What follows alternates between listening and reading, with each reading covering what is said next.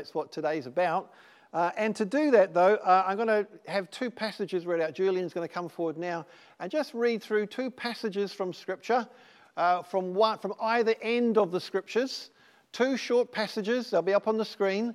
And hopefully this will kick us off into a time of just focusing on what prayer is and what prayer is about. Thank you, Julian.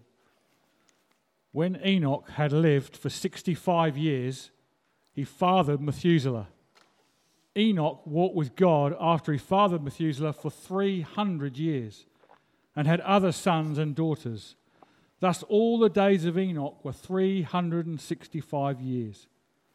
Enoch walked with God, and he was not, for God took him. By faith, Enoch was taken up so that he should not see death. And he was not found because God had taken him. Now before he was taken, he was commended as having pleased God. And without faith, it is impossible to please him. For whoever would draw near to God must believe that he exists, and that he rewards those who earnestly seek him. Thanks, Julian. That's from Hebrews, that last passage. So you had Genesis and you had Hebrews. And although these passages, they don't even mention the word prayer, they don't. Actually, I'd argue they are all about prayer. All right? They're all about prayer. And I say that because prayer, look, before it's anything else, it's about communication. It's about relationship with the one we're praying to, with God. So it's all about prayer. And these passages focus on a man who had a relationship so deep with God. In other words, he had a prayer life so deep with God that it appears he didn't even die. God just took him to heaven, which is astonishing. So I want to just focus on this story for a few minutes this morning and identify what I see as a couple of keys to his prayer life that I'm praying will be applicable and helpful for us over our week of prayer, right? And in fact, I'm going to pray that God will make it so, all right? So I'm going to just pray, God speak to us. Father, I want to thank you, Lord, that you put these stories in your word to provoke and teach us. And Lord, this week of prayer stretching out before us, we want them to be meaningful and profound and powerful and life-changing. And so, Lord, even now as we talk about this man, Enoch, what he learned, would you please come upon us by your Spirit and, God, put within us a heart to seek your face in the way that he must have done. In Jesus' name. Amen. Amen. Right, so let's go back to Genesis 5 to where Enoch pops up. And he pops up in a very odd passage. Just name after name, and Enoch's name pops up. And you might not want to turn to Genesis 5, don't worry about it. I'm going to put it on the screen again, and I'm going to read quickly through the passage that he pops up in, all right? So, Genesis chapter 5, there it is here. When Adam had lived 130 years, he fathered a son in his own likeness after his image, and he named him Seth. Days of Adam after he fathered Seth, 800 years. He had other sons and daughters. Thus all the days that Adam lived were 930 years, and he died. When Seth had lived 105 years, he fathered Enosh. Seth lived after he fathered Enosh 807 years. Thus all the days of Seth were 912 years, and he died. When Enosh had lived 90 years, he fathered Kenan. Enosh lived after he fathered Kenan 815 years, and he had other sons and daughters. Thus all the days of Enosh were 905 years, and he died. Moving on. When Kenan had lived 70 years, he fathered Mahalalel. Kenan lived after he fathered Mahalalel 840 years, had other sons and daughters. Thus all and he died. When Mahalalel lived 65 years, he fathered Jared. Mahalalel lived after he fathered Jared 830 years and had other sons and daughters. Thus all the days of Mahalalel 899. He died. When Jared lived 162 years, he fathered Enoch. Jared lived after he fathered Enoch 800 years and had other sons and daughters, and he died. When Enoch had lived 65 years, he fathered Methuselah. Enoch walked with God after he fathered Methuselah 300 years and had other sons and daughters. Thus all the days of Enoch were 365 years. Enoch walked with God, and he was not, for God took him. It's like he explodes onto the scene, all right?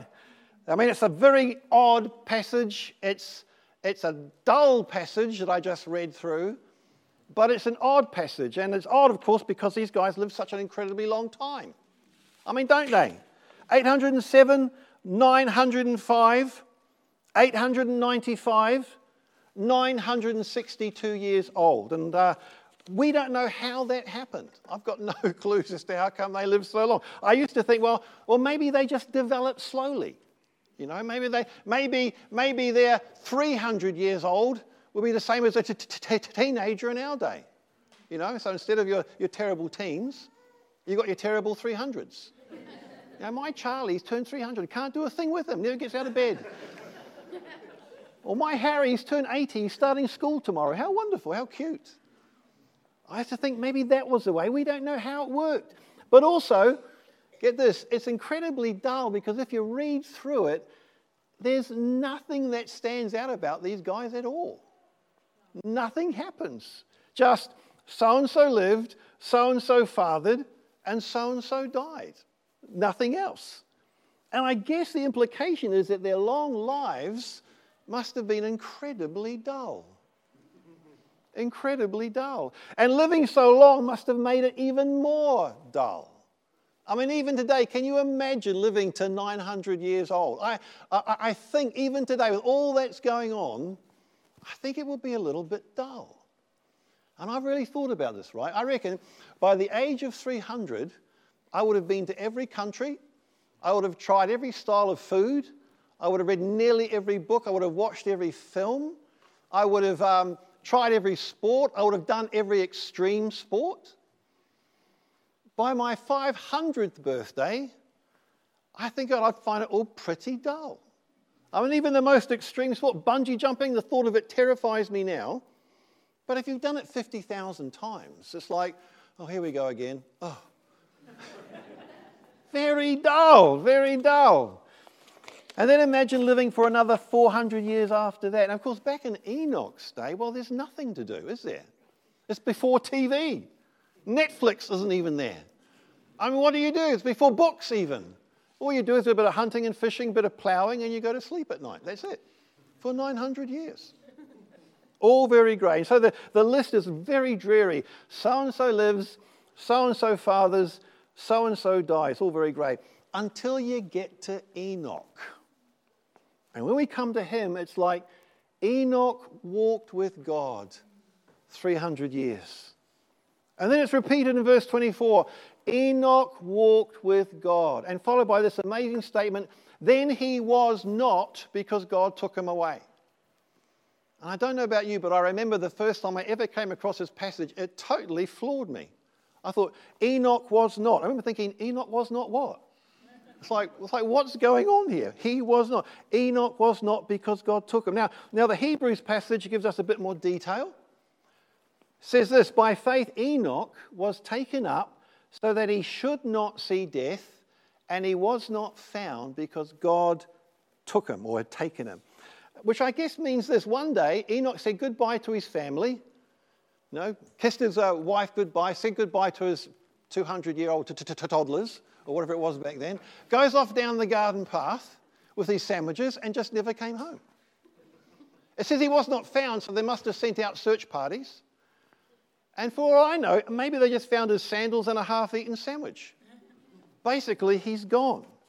Now, we are told he could not be found, and it says, we're told he did not die, but God took him. In other words, God just walked him into glory, which is staggering. He never experienced dying.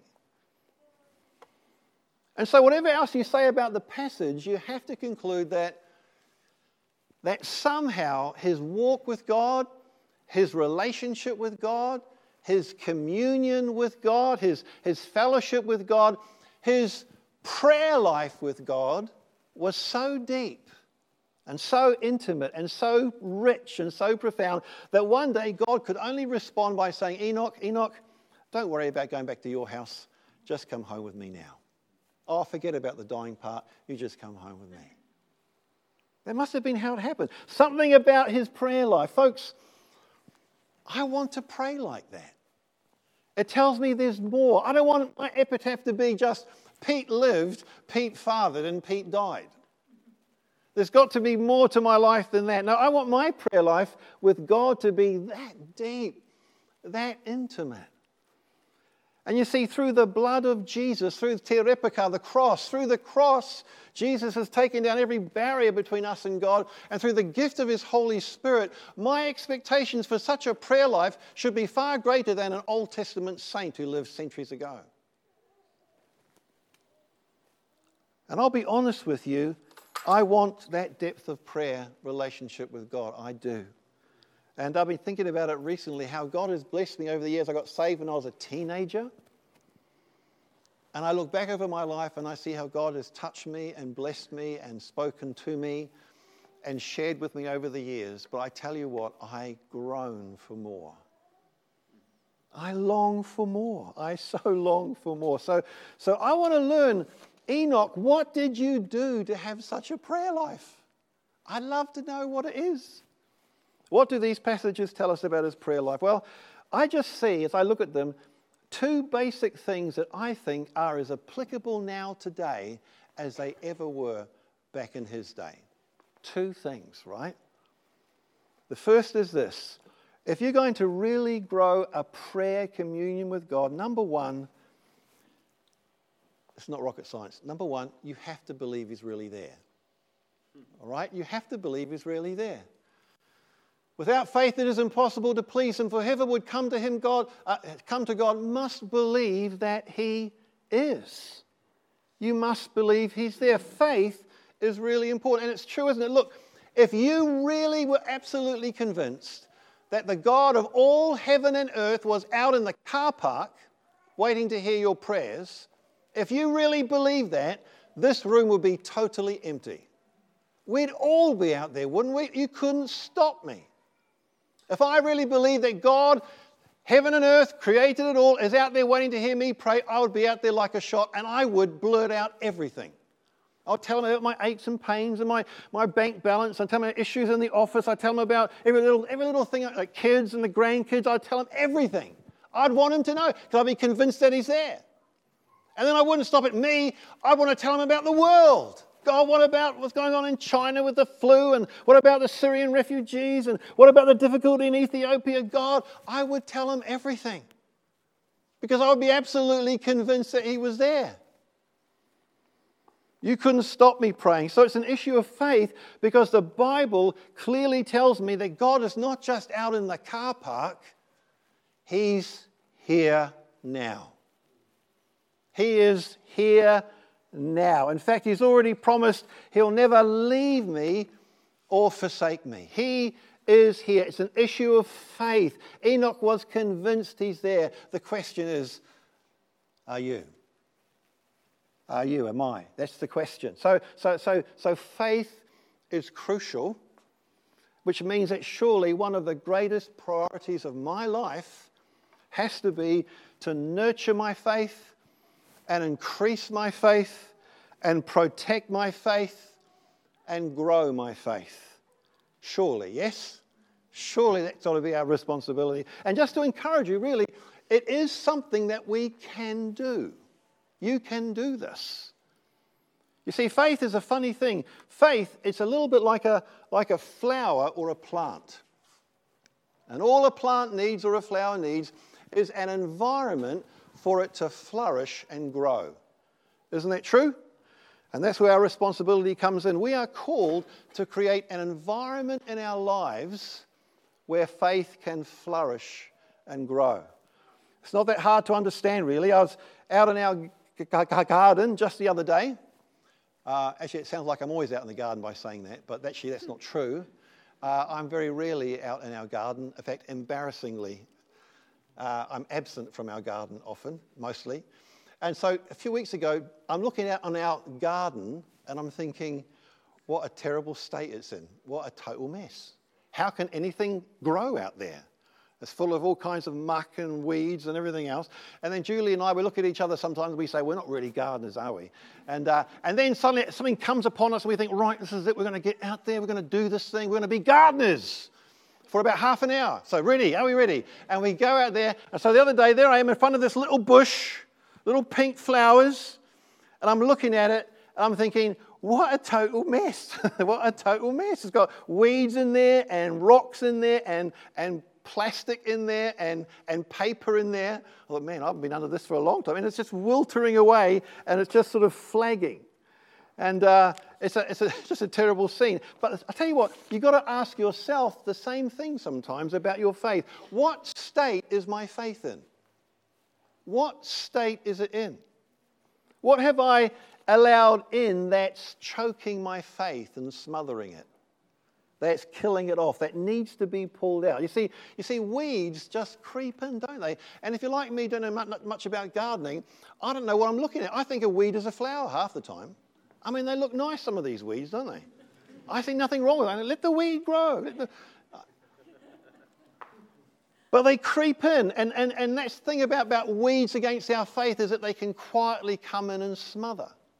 And it can be the most ordinary things can do that. Things like TV can do that, you know. TV can do... Now, I'm not saying throw your telly out before I go too far. Please don't throw your telly out. But you know what it's like? You know, I think of our TV, it's so worldly. Worldly stuff just comes pouring through it all the time. And it doesn't feed my faith most of the time. I mean, when was the last time you watched a film on TV and felt like jumping out of your chair and going, praise the Lord? Not often. Not often. And I used to always think that Ben-Hur was the only film that could do that for me. But the old Ben-Hur, not the new one. But TV, by definition, is just full of cynicism and worldliness. And often you think, oh, I'm watching an innocent program. Nothing wrong with that. And then it suddenly turns. Man, I find that all the time. Things like TV. Social media, YouTube, Facebook, sports, interests, sometimes just pressures at work or ambitions or worldliness or habitual sin. It all just comes in and it chokes our faith. And sometimes, look, we just have to bite the bullet. You know, sometimes it's like we make a choice and we have to rip some things out. The other day under that rose bush, I'm ripping stuff out and it's hard work. And I'm getting right under there, digging up these rocks, but it's a choice I had to make. And if we don't do it, the flower weakens and eventually dies. So can I just ask you for a second, even now, just to pause and to think seriously before God, what state is my faith in at the moment? What state is it in? How strong is it at the moment? What's pressing in?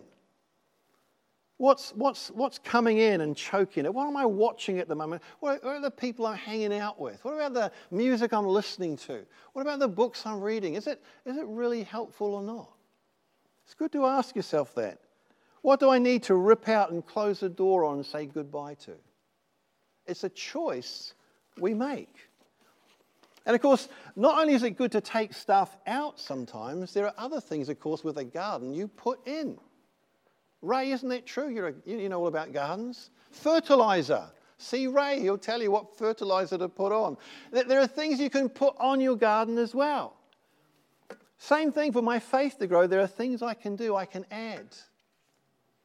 You know, coming here Sunday by Sunday is good for my faith.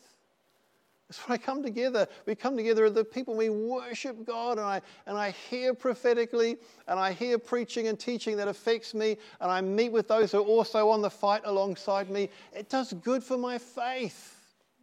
I don't have the luxury not to turn up on a Sunday, in a sense, because it feeds my faith. You say, well, you come because you're paid. That's why you come every Sunday. Not true. I came every Sunday, and then they started paying me. That's how it works. No, I know I need to be here. I need to have my faith stirred and fed, so I come every Sunday. I can't afford not to. Connect group. You know, Julie and I, we love our Connect group. So we come out our Connect group in the evening, we think, man, we felt so good. We felt filled with faith. What would we have done otherwise? Oh, well, watch the tally. Prayer meetings like this week of prayer, wonderful. Reading good biographies, and all kinds of things we can put in to grow our faith. But listen, supremely, the thing that builds my faith and that fertilizes my faith is this book here. Folks, it's the Bible. Listen, if you think the Bible is still just a group of nice devotional stories and good directives, you've missed it terribly. The Bible is God-breathed, Paul says. It's the God-breathed words of God. It is life. And as I read it, as I'm reading the Bible, as I'm prayerfully reading, the Spirit comes upon the words, and the words bring life to me. I can't do without it. Jesus says in Matthew 4, man does not live by bread alone, but by every word that proceeds from the mouth of God. And so here in this book, we have the God-breathed words of God still proceeding from his mouth, and they're as necessary for me every day as bread or food is. It's the word of God. Paul says in Romans 10, faith comes by hearing, and hearing by the word of God. It's the word of God that stirs faith. Listen, I want to just put in a plea here for the Bible. You need it. It is a place where faith comes. So it's the word of God. Read the Bible. Faith comes by hearing. And to be honest, I don't read the Bible silently anymore. I gave that up years ago. I read it out loud. And as I read it out loud, it affects my soul. It feeds my soul. It's the Bible. And I find it easy to pray because faith is there, and I know that He is there for me. It feeds my prayers. Bring back the Bible. These days, I know we've got the app on our phone and everything else, and maybe if you use your app, that's fine. But on my phone, that's just one app. There's so many other apps on there. I've got to find my Bible app, but I can carry around and read it out. I'm sorry, I'm going off on one now. But this is important. It's the Bible. It's all about nurturing this garden of faith so that I can be convinced that He is and I can pray. So going back to Enoch, he believed that God is. It's a question of faith. Faith is important. And number two, the second thing I see with Enoch is simply this. He had a basic desire or hunger for God.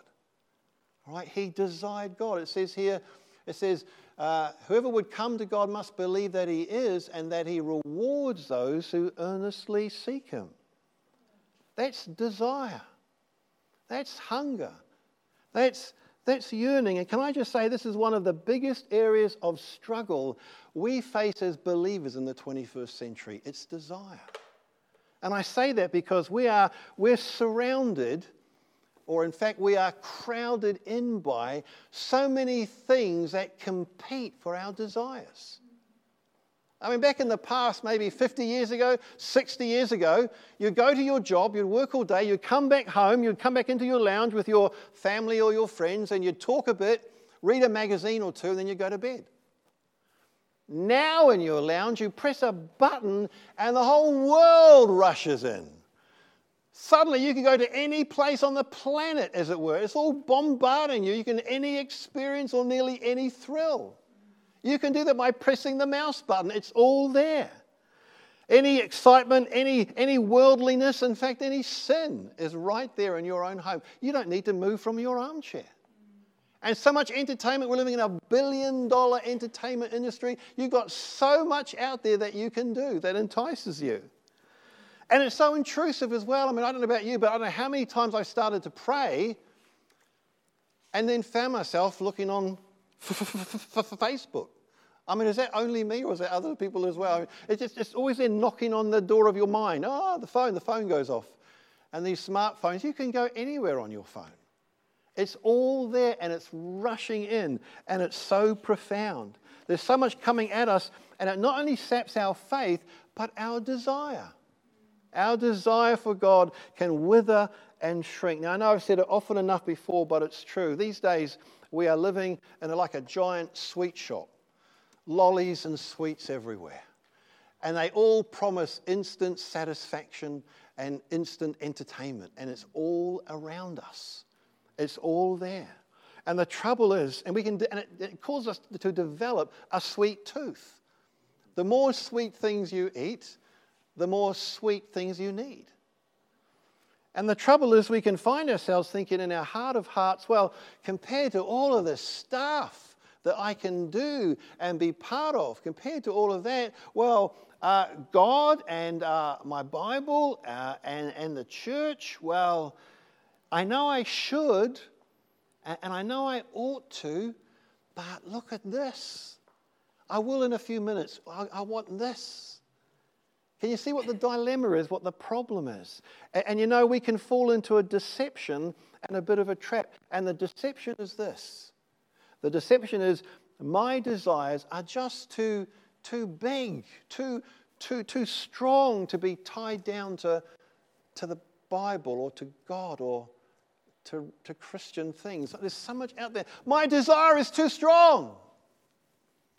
And that is a deception of the enemy. I always love what C.S. Lewis said. He says this, it would seem that our Lord finds our desires not too strong, but too weak. We are half-hearted creatures, fooling about with drink and sex and ambition when infinite joy is offered us. Like an ignorant child who wants to go on making mud pies in a slum because he cannot imagine what is meant by the offer of a holiday at the sea. We are far too easily pleased. Can you see what he's saying? God offers us infinite joy, but we settle for instant gratification or shallow pleasure, mud pies in a slum, in comparison to the infinite joy. God offers you infinite joy. And it's like the more we give ourselves to the mud pies in the slum, it's like our desires shrink and shrink and shrink, and are more and more satisfied with that, rather than the infinite joy that we have in Christ, that we can enjoy in God. Amazing. Our joys can sink to a Facebook page or YouTube or whatever, yet God offers us infinite joy. And these other things are all at your fingertips, and there's no faith required, and they're so convenient. You can sit in your armchair and just soak in the mud pies, as it were, in the slum. Look, somewhere, somehow, sometime, we just need to make some choices. We can make choices. We don't need to carry on as we have. We can win some territory back. I want to put it to you this morning, why not win some territory in God back?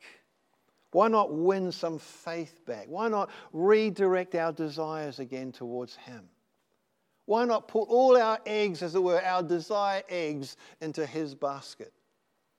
Why don't we begin to make some choices? Or if we don't, my fear is that our lives will become, whether short or long, so-and-so lived, so-and-so fathered, and so-and-so died. Yes, so-and-so had 2.4 children and 2 cars in the driveway, a holiday up north, and then he died. That would be so sad. When God offers us infinite joy, in the light of eternity, worldly things will be very dull. I want to construct a life of meaning and purpose in Jesus, don't you? Don't you want to do that? Meaning and purpose. I want to nurture my garden of faith. I want to redirect my desires. I want to repent in my heart or resolve in my heart today to pull out some of those weeds and decide in my heart, God, I want to put into my garden that which I know is true and helpful. I want to put the Word of God back in there. I want to be amongst God's people. I want to meet with Him. And in a way, that's what this week of prayer is really all about. It's an opportunity to put time aside and to redirect our focus again. And to say, I'm going to make some shifts. I'm going to make some choices. I'm going to put time aside. I'm going to seek His face. I'm going to ask Him to help me to identify the weeds that I need to pull out. And I'm going to, by His grace and by His mercy and by His Spirit, I'm going to realign the course of my life again so it's back into Him. And redefine where my desires should be. So this week is a miraculous week, really. It's a week of encounter, even as we go into it. It's God, we need you. We want to move on from where we are. We want to reclaim some territory in our lives. Amen? I think it could be a good week. Let's stand, shall we? Let's stand. Hallelujah. Hallelujah.